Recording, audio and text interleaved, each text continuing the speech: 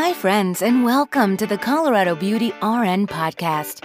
Your host is Jenny Garland, a registered nurse, aesthetic provider, injectables trainer, and owner of Colorado Beauty RN in Castle Rock, Colorado. Hey guys, welcome to episode 7 of the Colorado Beauty RN podcast. In today's Beauty Buzz, we're talking about how the FDA got involved in skincare. All right, let's do this.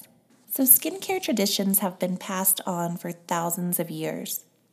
You've probably heard of people, or even done it, I have, of putting aloe on a burn, or maybe tea tree oil on acne, and chamomile can help soothe irritated skin. Those are all tips based on observations that have been passed on for hundreds of years, which is pretty much how things rolled until the 1930s.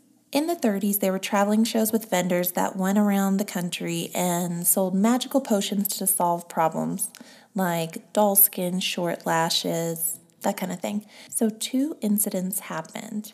First, vendors were selling a popular feel-good tonic that promised just to make you feel fantastic. It didn't. It killed people and ended up having antifreeze in it. And then at the same time, different vendors were selling this eyelash dye so people wouldn't have to apply mascara as often. Sounds great. However, 12 people went blind and 1 died. So in 1938, Congress gave FDA the power over food, drug, and cosmetic products. The whole purpose of this was to make sure that every cosmetic and personal care product was safe and that the ingredients were safe. One of the issues with this today is that the FDA has used the same definitions for 80 years. So they define a drug as any substance that alters the structure or function of the body, and they describe a cosmetic as any product except soap that's intended for cleaning, beautifying, promoting attractiveness, or altering appearance. The problem is we know a lot more about skin than we did 80 years ago. We didn't realize that skin was a living tissue 80 years ago. And we know that some cosmetics can and do change the structure and function of the body, so technically they should be classified as drugs. And drugs have a lot more oversight than cosmetics. Kind of along these lines, I just wanted to go over quickly the difference between over-the-counter and medical-grade beauty products.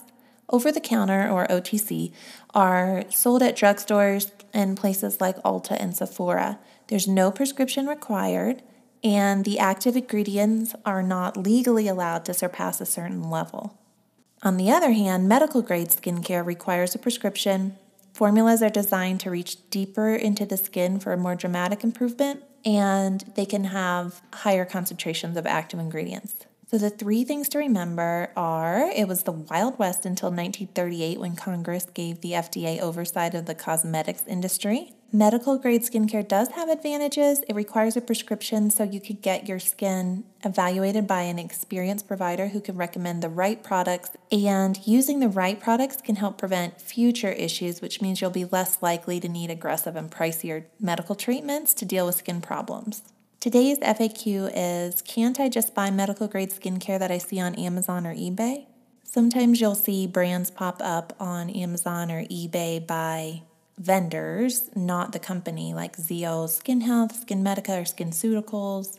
They may be cheaper, but they're often non-authentic products, kind of like hair products you don't want to buy. Paul Mitchell, they always have those labels. I remember that as a kid. If you're buying it at the grocery store, it's not real, something like that. So oftentimes when spas go out of business, they have a whole lot of inventory. So sometimes people will post those online and just try to get rid of them. So who knows how long that they've been on the shelf and what kind of storage they've been in and a hot garage. It's hard to measure the potency of the product if you don't know where it came from and the expiration date. So it could be fine, but for a couple more dollars, I think it's better just to make sure you buy the real thing.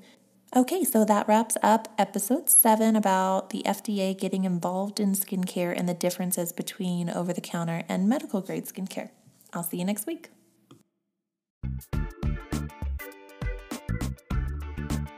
Thank you for listening to the Colorado Beauty RN podcast. If you enjoyed today's episode, please take just one moment to leave a review on iTunes. Click subscribe.